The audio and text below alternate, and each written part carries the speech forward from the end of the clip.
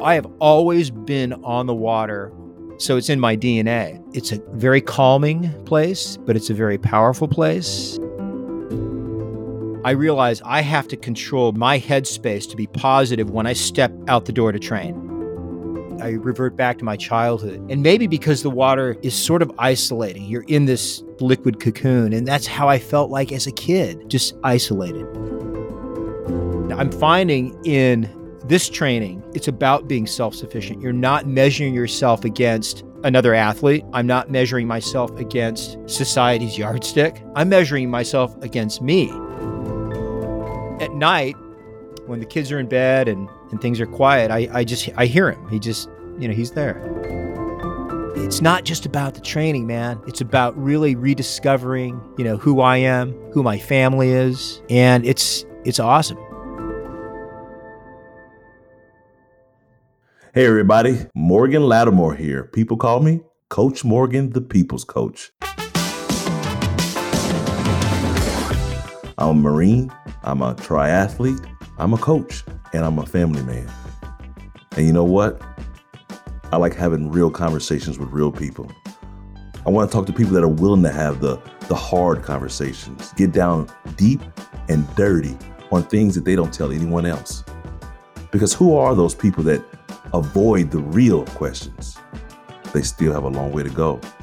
But the people on this podcast are willing to go deep and let you know who they really are so you can grow from their experiences.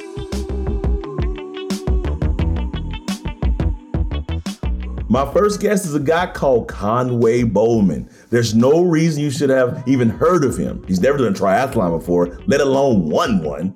But he's training for his first Ironman 70.3 in Oceanside, California.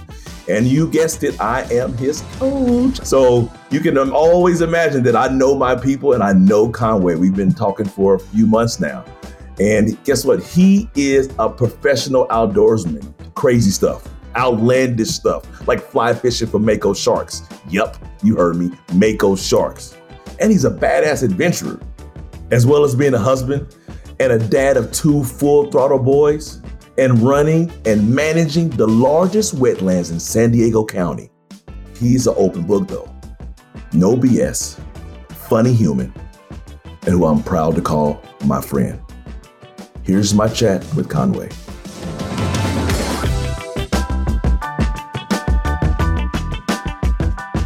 What's going on, Conway? How you doing, brother? Coach Morgan, how are you, man? I miss you.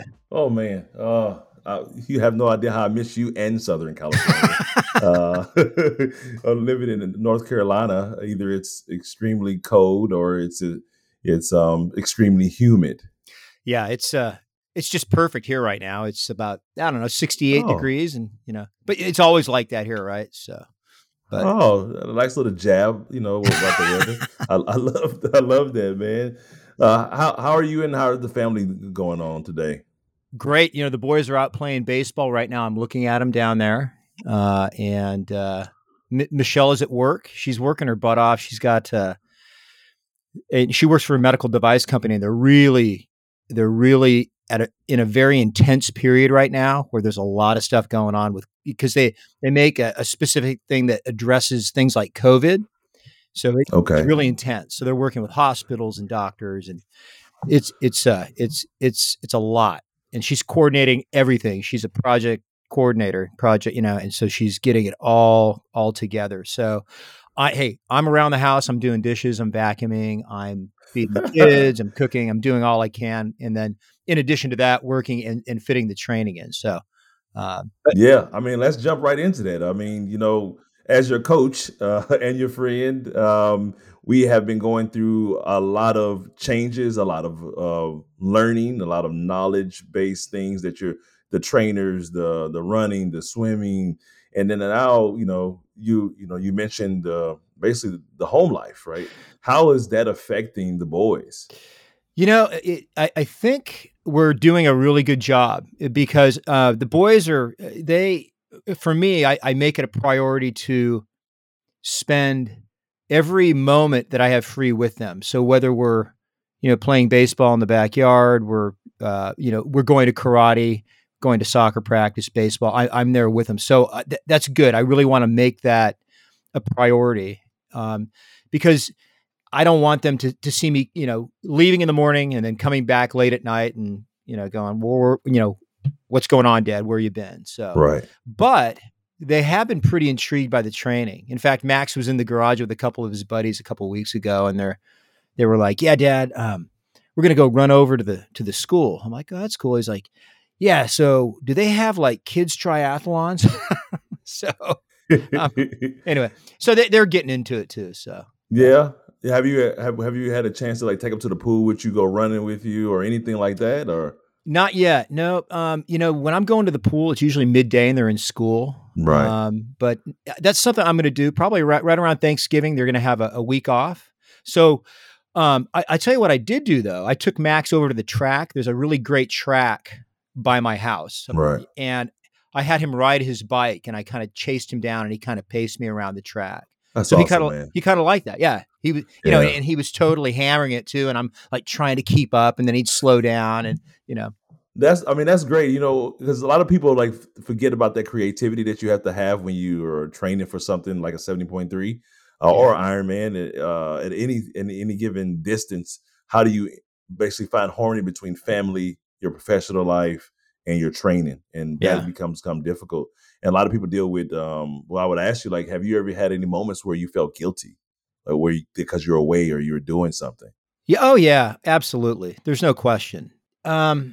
So the guilt is, I'll walk into the house and I have this sense of guilt that I have to do something, like whether it's fold the clothes, do just that kind of stuff, take the garbage, that's the kind of guilt I have. It's always kind of there because my wife, she works full time. She's got 2 rambunctious boys. And so my guilt is, am I doing enough? Am I helping enough? And that's just kind of me.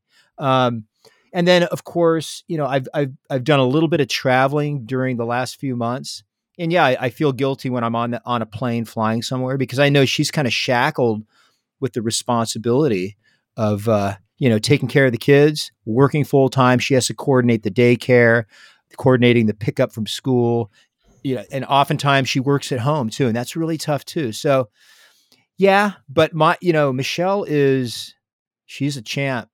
And I'll tell you, it was a couple of Sundays ago. What happened? I was complaining about, what was it? I think, going to Max's baseball game. I'm like, okay, I got to go to Max's baseball game. I told him I was going to do that, but I had a finite amount of time to get I think it was a run in that day. Okay. And she's like, hey, look, just look, go for your run. Max will be okay. Just go for your run. You got to get that out of the way. You have to do that. And I'm like, well, I can do it later. She's like, no, because later you're going to be more tired.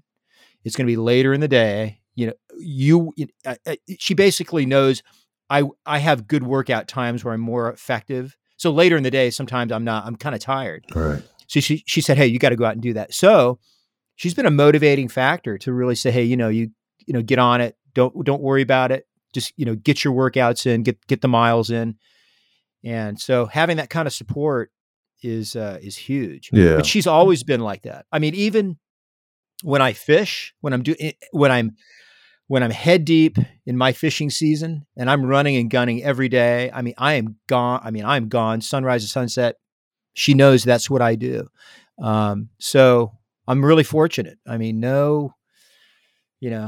what you need to do is interview her and see what she says. But what's the other side of the story? But she's totally true to form. I mean, she's no BSer. If she didn't like it, she'd say, "Hey, dude, you know what? You need to." So, and she just doesn't do that.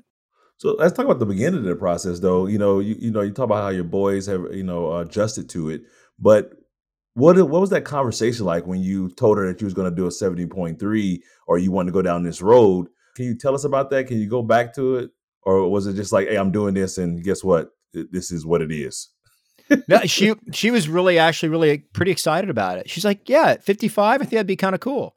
And I think I said, do you know how much time it's going to take? She's like, look, since I've known you, you've traveled, you've worked very hard at no matter what you do, whether it's fishing, whether it's, working as a wetlands manager, you put your heart into everything. So I know that's in your personality. So training for a 70.3, I know that you're just going to be somewhat consumed with that. But she did also say, look, just don't forget about us. And so I haven't. But it wasn't like, oh no, oh my gosh, you're not going to be around, blah, blah, blah. No, so I think I have a sense of obligation every day that I really have to help out. I have to pick up the slack because I know that she's really, really busy, but she's really been great in letting me know, hey, it's okay. And probably because she knows that, this goes till April, and then, I'll be able to pull back and, kind of reset a little bit.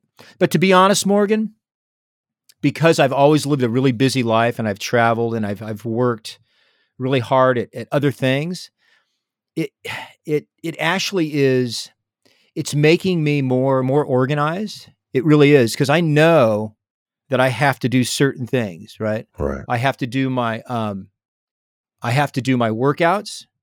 I have to, report to my job. I have to take care, get the kids to, baseball, soccer, karate. So in a sense, it's made me even more organized, which is good. And it's good for her too, because she knows, hey, your workout's going to be, today. Good. Just let me know when you're going to do it and we'll organize around that. So it's working out great. Yeah, you got a lot of spouses out there that, sometimes, I've had athletes where they're challenged because they don't have the support that they need. Right. Husband or wives or, whatever is whoever's racing at that time, and they just feel alone, right? And to hear that your wife is giving you that total support as a husband, myself, like, I want to know how does that make you feel? Like, what are the feelings that you have? Like when you hear is like, I'm there for you. I'm there with you. And this would be so cool if you did it. Oh, it's the biggest boost of confidence I can get going out the door every day to train, because I know that my wife has my back on this, and she wants to really be there throughout the whole journey and ultimately be there at the finish line and cheering me on. I mean, it's going to be amazing. So knowing that, it builds confidence. Yeah. When I'm on a run or a ride or a swim, I know that when I get home, I'm going to walk through the door and there's not going to be any like, well, I really wish you would have been here, or, that took longer than you said it, that kind of stuff. That does not happen in this household. Yeah. And as I said, I'm very fortunate because, as you said, there are, spouses and partners that get into things and they don't quite realize the commitment that an athlete or not even an athlete, a fisherman or whatever has to put into what they're doing to be good, to be successful, to achieve their goals.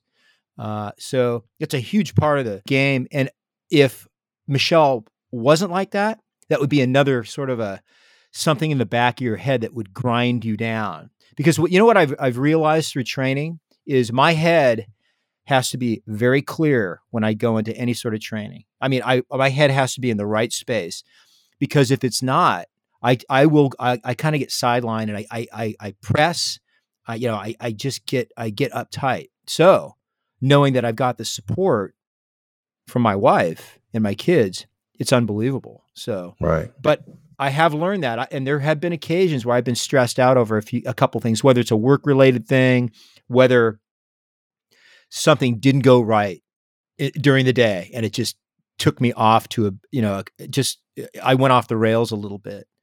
I realized I have to control my head and my headspace to be positive when I step out the door to train, whether it's swimming, whether it's running, whether it's biking. And once I do that, I can really focus in on the training. So the support really wraps into that. And it's been great.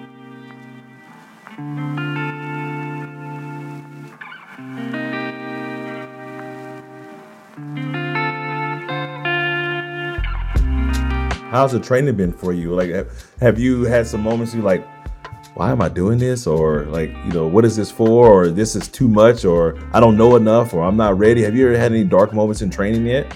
I don't know enough. I think that's it. But I haven't had dark moments. And I'll tell you the reason why is because the programs that you've been putting together, you've been working me through it very systematically and very slowly. So I'm kind of moving into it at a good pace for me. But you know what's killer is I get to see my progress. That's what's cool because of what we have going. I can go, okay, my heart rate was this today, but last week it was, or whatever. And I see my gains. If I were just doing this by myself, I would have burned out 3 months ago. I mean, and totally been like, this sucks. I can't do this. Probably because I would have been so fatigued because I didn't know how to train. So with a coach like you're giving me that framework to go, okay, train hard, rest.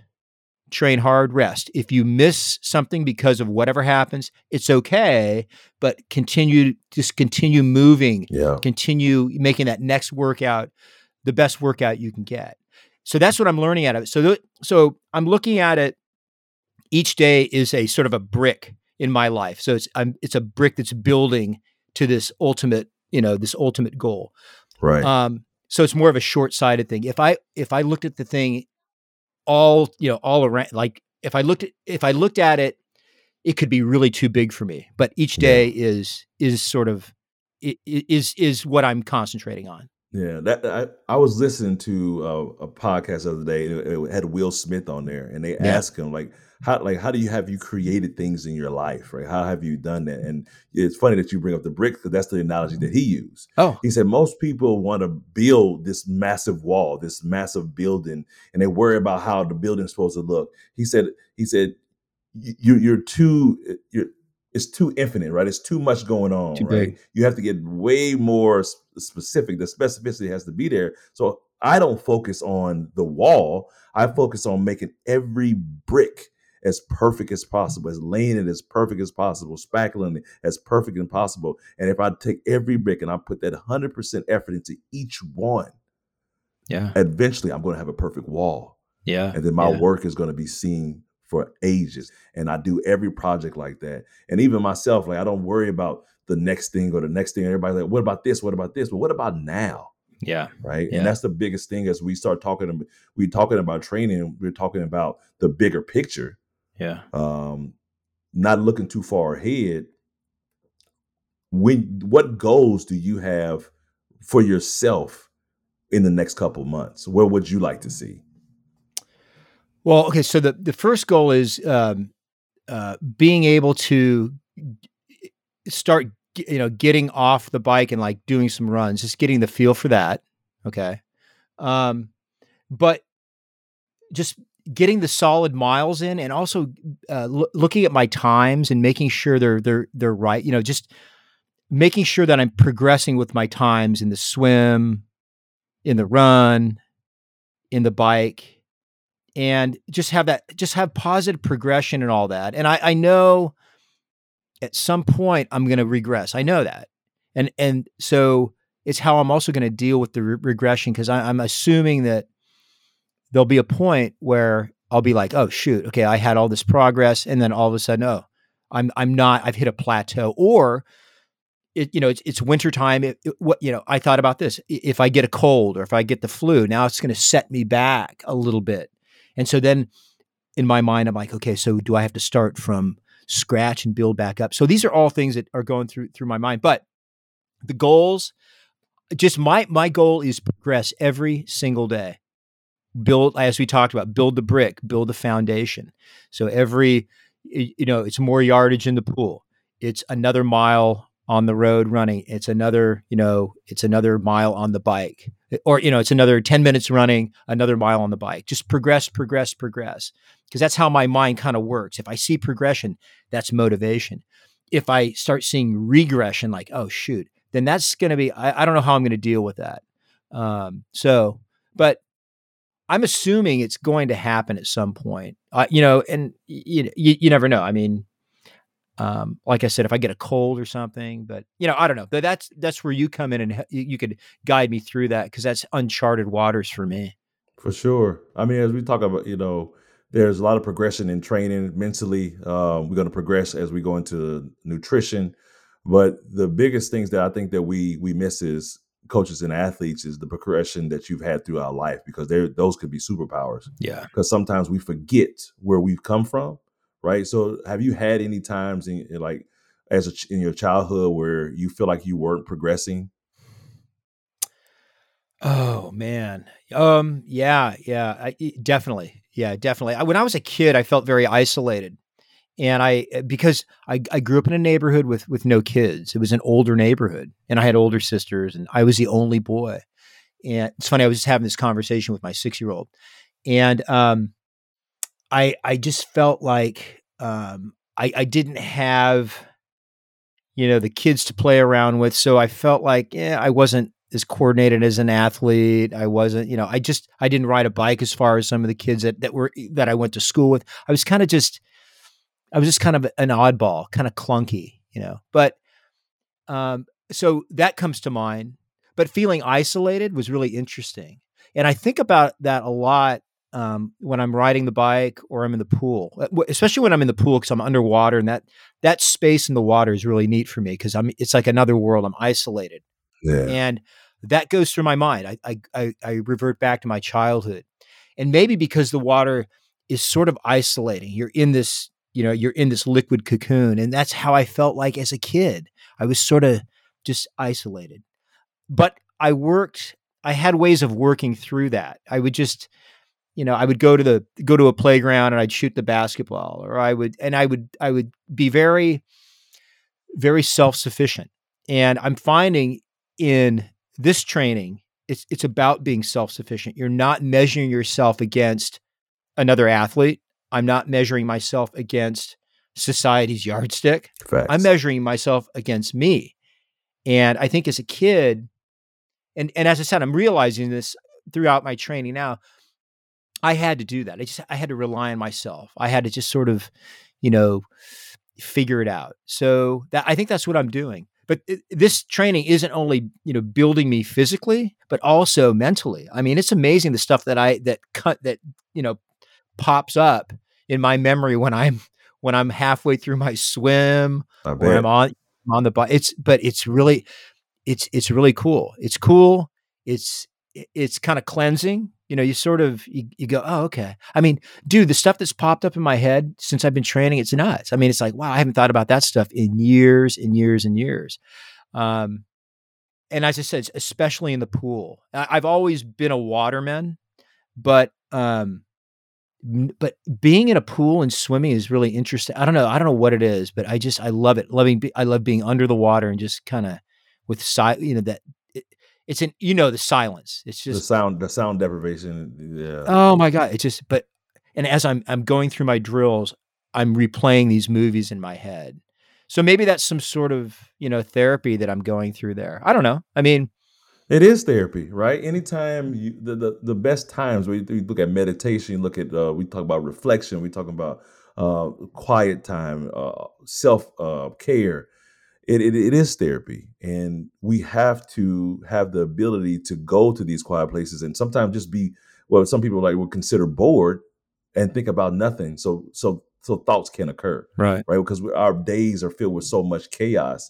Yeah. And I know you said something just a few minutes ago about not worried about what everybody else is doing and really focusing on you.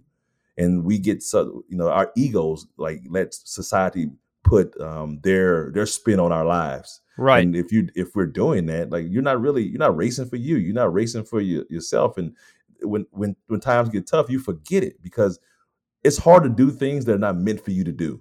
Right. When you stay within your own realm, like you say, I'm in my head and you're thinking about those things. Right. Those things are genuinely just for you and how you process them. Yeah. So what are those things for you?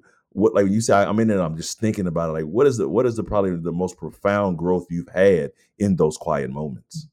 Oh, pushing through. Like if I'm tired, being able to kind of just bridge through that, just go ahead and just push through.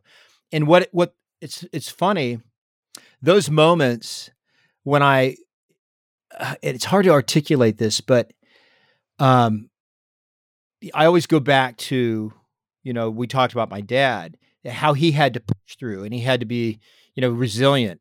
And so when I'm kind of gassed and I'm not feeling great, I just get in that headspace going, just one more stroke or one more pedal or one more, when I'm running, one more mile or whatever it is. That sort of that drives me.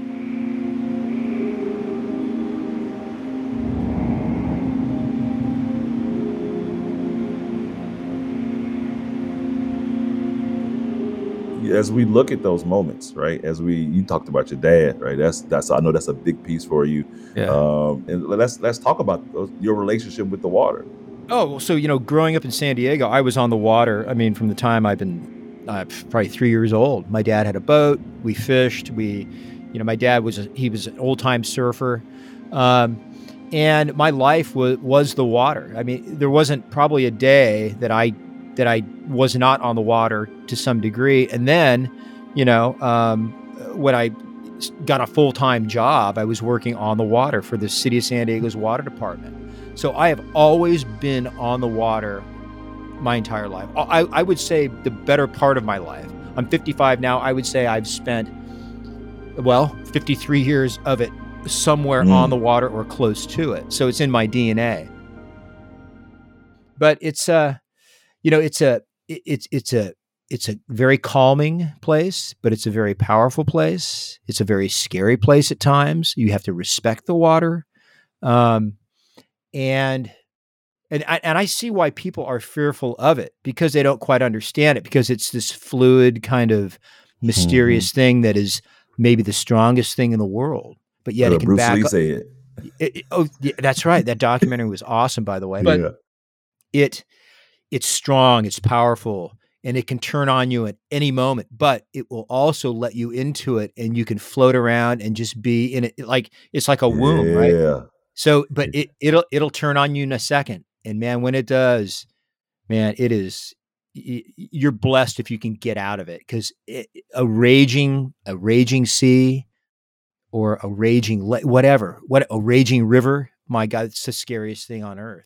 But it like on the ocean, and I've seen this, it will be raging, big surf, huge winds, and all of a sudden, boom, wind dies, the sea calms down, and now you're in beautiful glassy water. So it can turn its personality like that. So, but that's what I love about the ocean. It's just this mysterious creature. It's, they call it Mother Ocean, and I know why. She lets you in. If you get out of line, she whips your ass. I don't want that either. No. And then if you're a good boy, she'll say, okay, you're okay. So, but my wife has had them out on a stand-up paddleboard when they were 1 year old, both of them. She put them in a milk crate and she paddled out through the surf because she wants them to be very comfortable in the water and to respect it.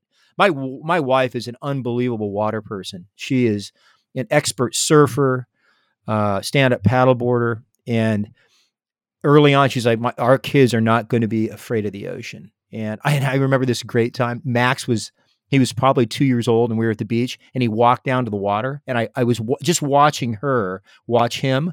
He walked down, and he got knocked over by a wave. Okay.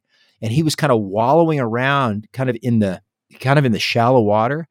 And a lot of moms would run down and try to rescue him. Michelle, she kind of slowly moved down and let him kind of figure it out himself. And he got up and he looked around, he looked for mom, and she did not let him see her. And then he kind of brushed it off, and then he went right back into the water. So she had that insight she didn't want to coddle him. She wanted him to understand. And this is, you can ask her about this, but this was my observation.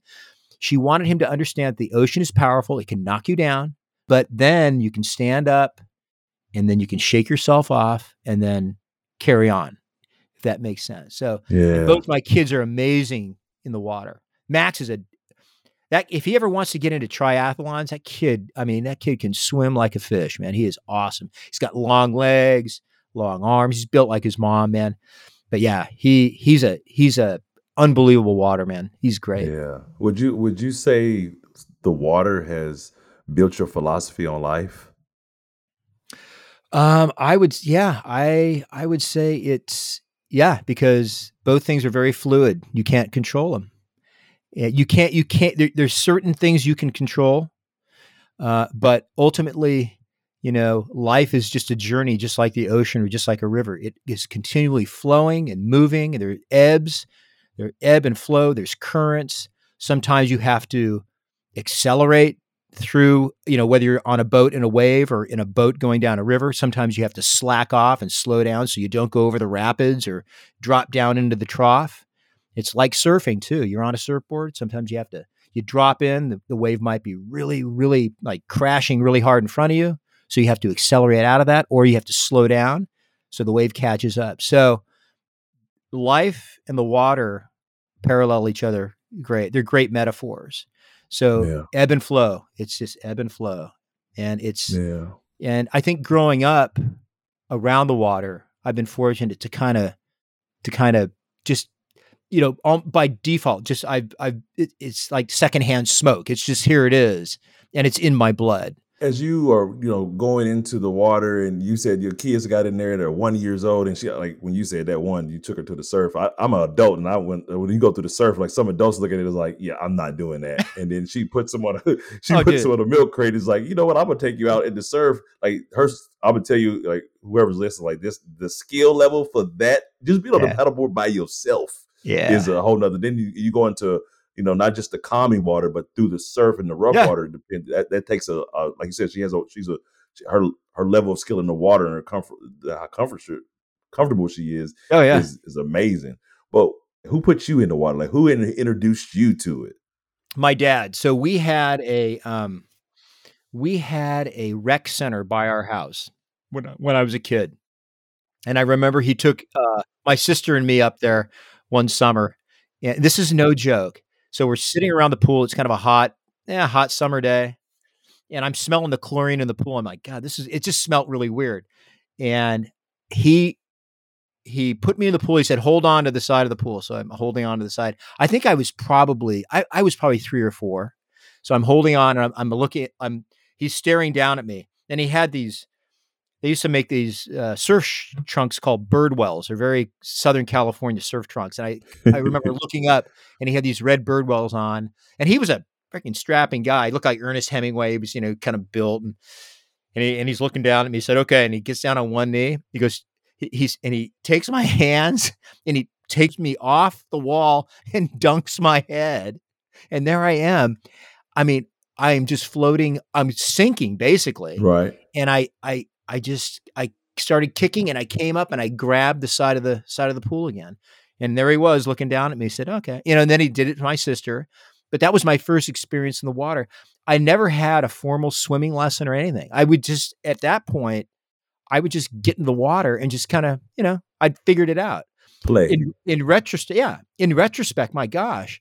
I mean, I could have drowned, but that was him. He's like, you're going to figure it out. So I figured it out. So maybe that's why I figure things out now. I mean, I can go through my head and kind of go, okay, this doesn't work. This works. This doesn't work. Okay, that works. So it might've been because of that.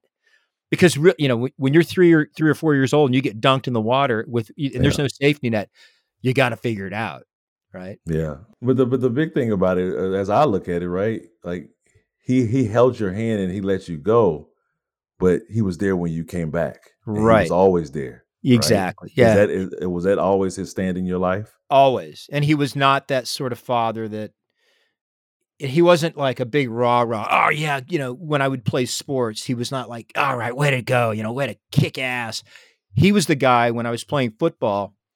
I would be in the huddle and I would look up, and he would always be in the same spot in the bleachers, all the way up in the corner, all by himself, and just sitting there watching.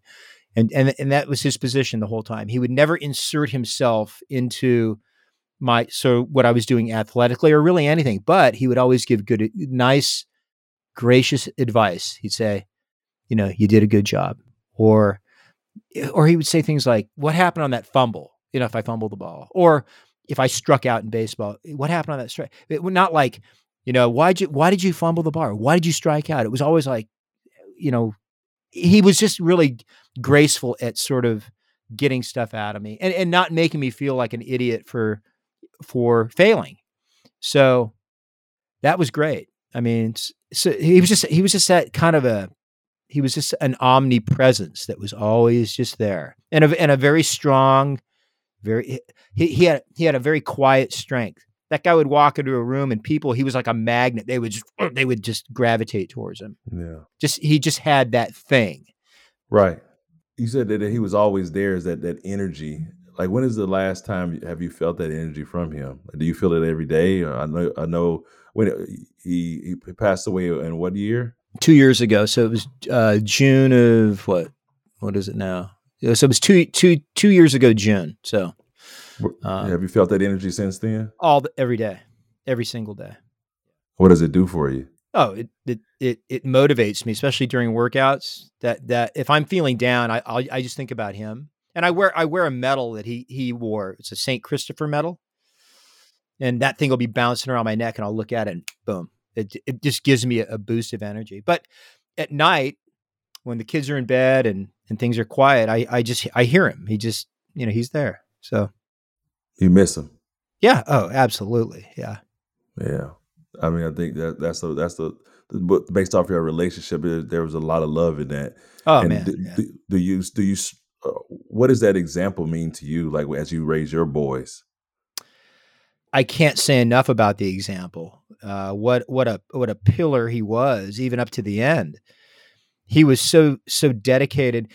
He not only dedicated to his family, my 3 sisters and my mother and me, but to his grandkids, his grandsons. My guy, he would drive up every Saturday. He would drive 30 miles to see them, and he would take them to baseball and karate. He wanted to be a part of it, but he would also come up and he would bring a book and he would read books to them. He would make them read to him. He would talk about world history. He was a World War II vet, so he talked about World War II. He talked about human rights. He talked about,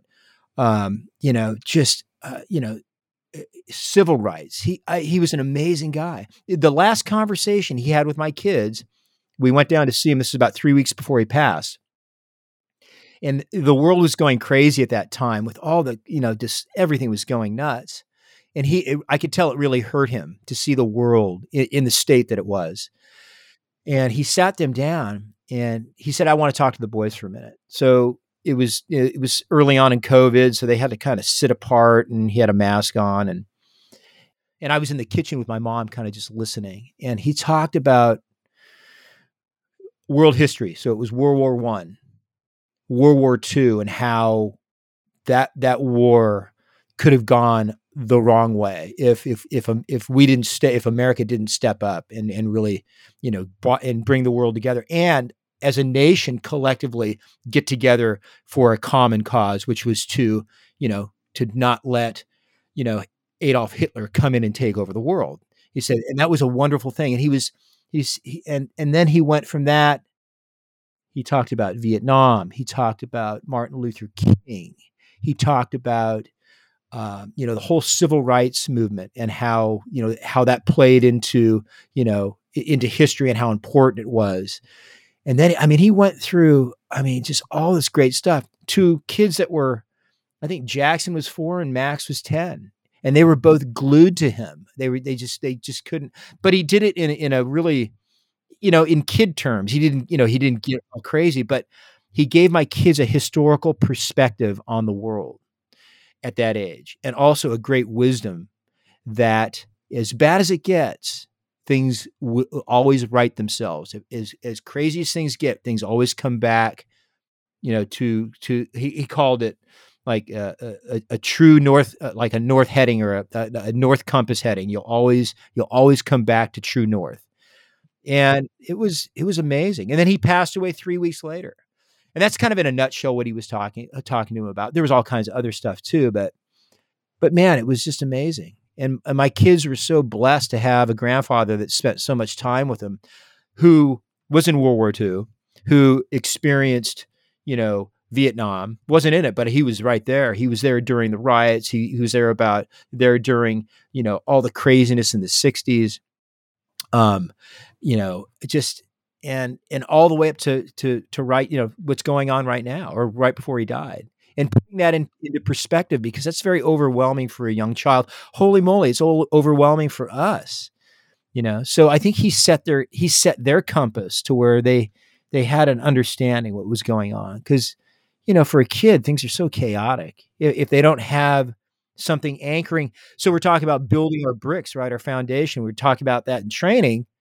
He was building a foundation for my two boys to have that foundation, so they can build up from that, knowing where we came from, where how what this nation was built on. So it was really cool. And so yeah, my kids and they'll talk about Abraham Lincoln. They'll talk about Martin Luther King. They'll talk about all this cool stuff because of my dad. Yeah. I mean, that's a huge part. I mean, that's sometimes we talk to our kids like they're children, but if we tell them real life, right, they take those experiences through life with them and help you understand. Like, what with him talking to your sons, what is the most valuable lesson that you've gotten from your father, and that you imply in everything that you do today? Just be there. Just be there. Be there. Be there for them. Don't. At the end of the day, that's really all that. That's all that counts. If you think about it, your kids, your family first, family first. And everything else takes a backseat to that. And so that's how you prioritize it. My dad was a devout. He was pretty religious, and he had his priorities, right? But God was his first thing. But then after that, it was family, and then everything else after that. So, but for me, yeah, my family is the priority. And at the end of the day, if shit hit the fan, you know what? My family is that's it. Everything else can just, take a back seat.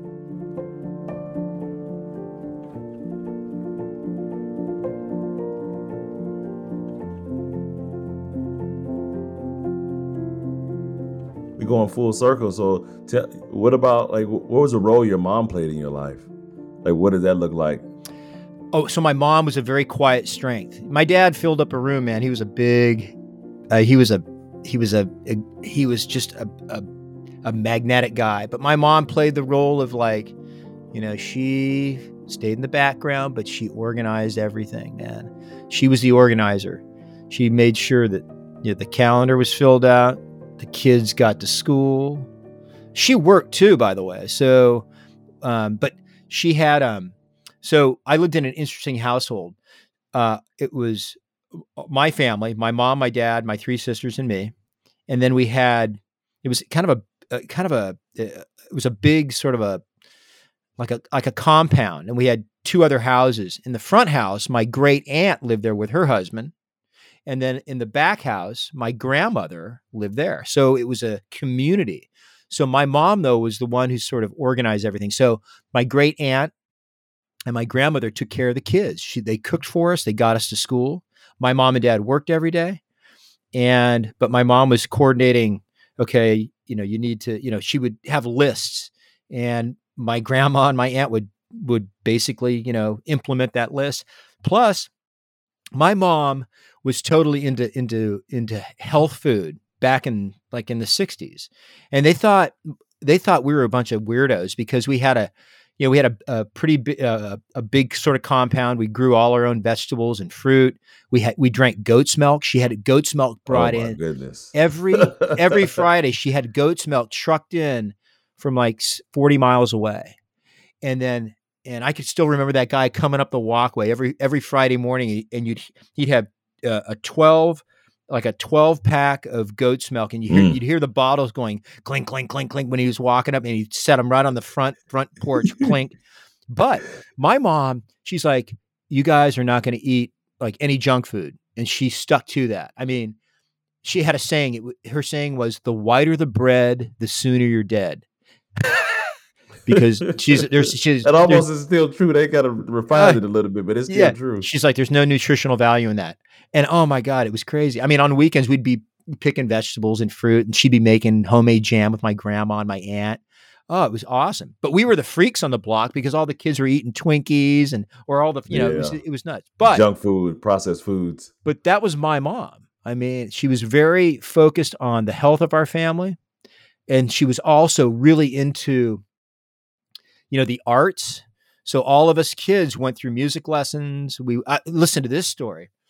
I wanted a drum set when I was 10, right? And she's like, okay, you want a drum set? Okay, you're going to have, no, okay, I got the drum set when I was 10. So I was 7. She's like, you want a drum set? I'm like, yeah. She's like, okay, you're going to have to give me 3 years of singing lessons, tap dancing, ballet, and acting. I'm like, what?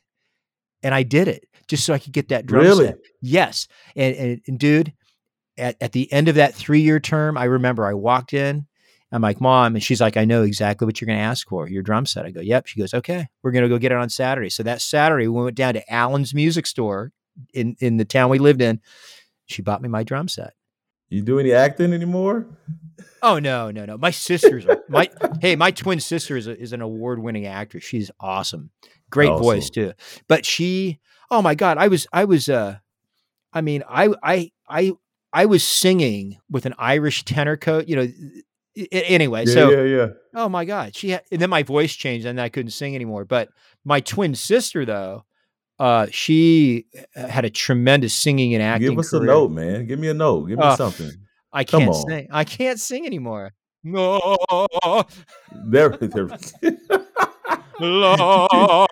Yeah. So you got to, so you have to understand. Yeah. See, you forgot. It's a little rusty. You got to knock the dust off. Yeah, I know. Well, I'll stick to training.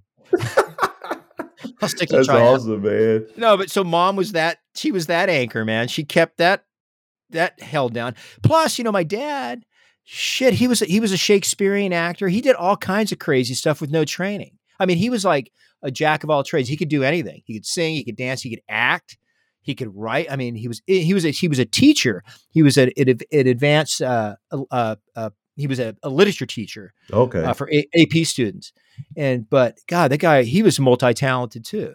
So, and we would have the craziest like Thanksgivings and Christmas parties because, you'd have like, okay, so you'd have our family, then you'd have all the actors, and then you'd have like, some guy on the piano and everybody singing, and then you'd have like a priest sitting at the table, and it was just like a movie.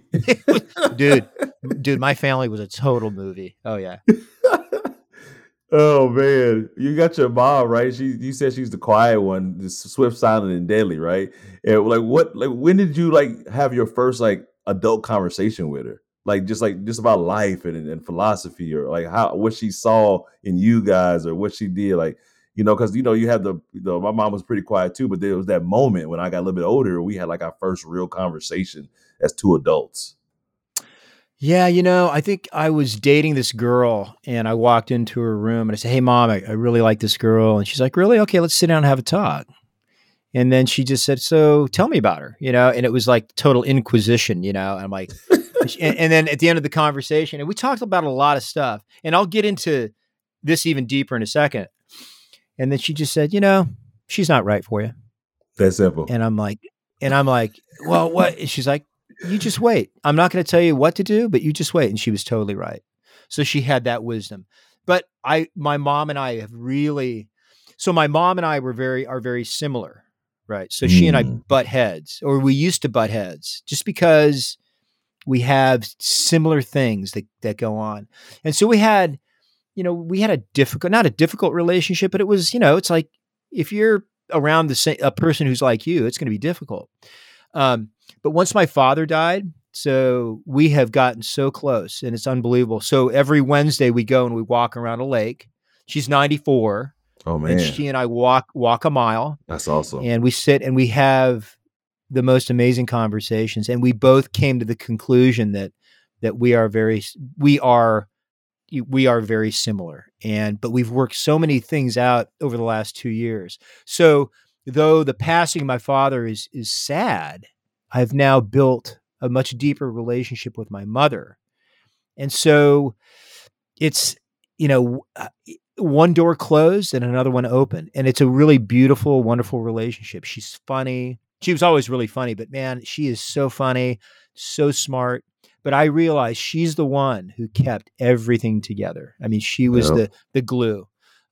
So at the Oceanside 70.3 Ironman, she's going to be there, and she's going to be on that. She's going to be on that finish line. And the first thing I'm going to do, run across that finish line, I'm going to look up and go and say, hey, thanks, Dad. But I'm going to give her the biggest hug and kiss and say, thanks, Mom, because at the end of the day, and after reflecting on this for 2 years, she's really the reason why we've all been successful, including my father, so, it's amazing. So these are the things that are coming out of what we're doing, you and me and Iron Man and Hoka. It's not just about the training, man. It's about really rediscovering, who I am, who my family is. And it's awesome. It's just great.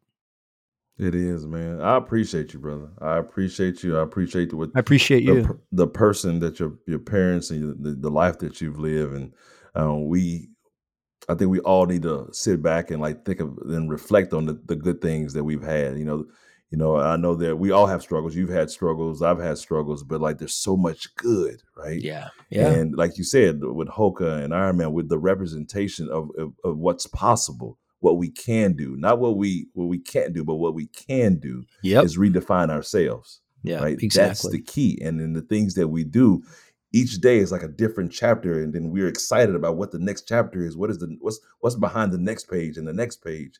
Yep. And that's what training is about. It's about pulling those pages back, writing your story every day, right?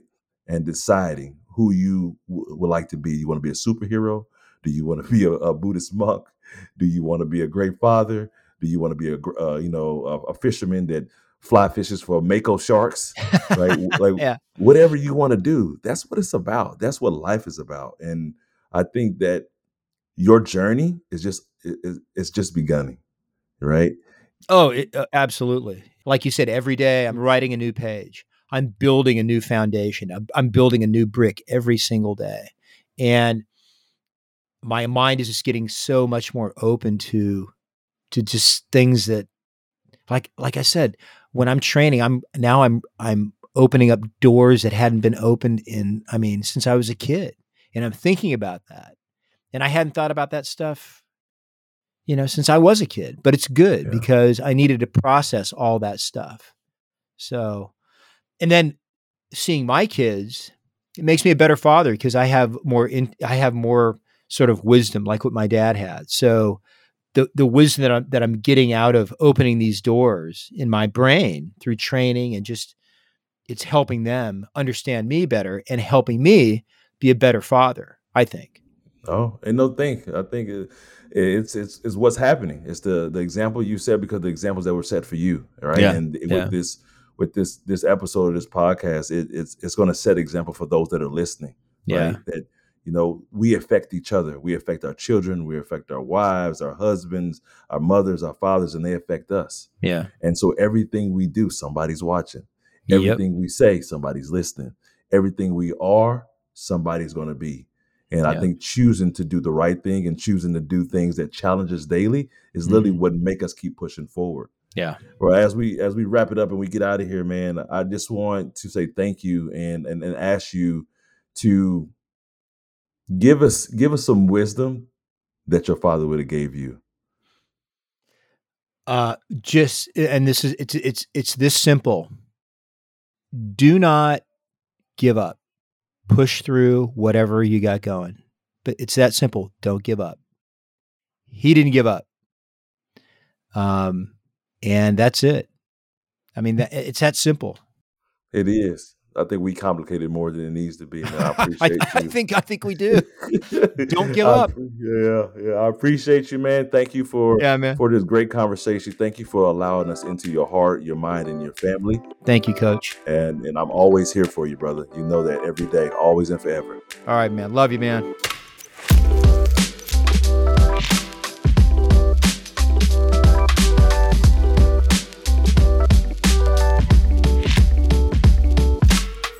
That was an amazing episode with Conway. I learned some things about him I didn't even know. And we all hope to have the relationships with our families that Conway has with his boys. Even me, I learned something about how I can appreciate my wife more. These are things that we get to do in triathlon from each other these pieces of the pie that we are missing, that we're saying that we're looking for, or that some people say we're running from, it's that cohesiveness within triathlon that brings this to us. Like without triathlon, we wouldn't have that relationship. And Conway brought that to us. And I really appreciate him. And that's the key of what like triathlon is doing for him, right? It gives him the time to have those quiet moments in the pool, to reflect on the memories with his father, to reflect on the memories of, with his boys, or actually create new ones with his family. It's all about togetherness. It's all about us. And if Conway has taught us anything, is that we can do this together. And no matter how hard it is, we can keep pushing forward. So thank you guys, man, for listening and tune in for the next one. And guess what? We're going to bring you more about who people are, why they are, and what makes them who they are. The Beyond podcast series brought to you by Hoka and Ironman.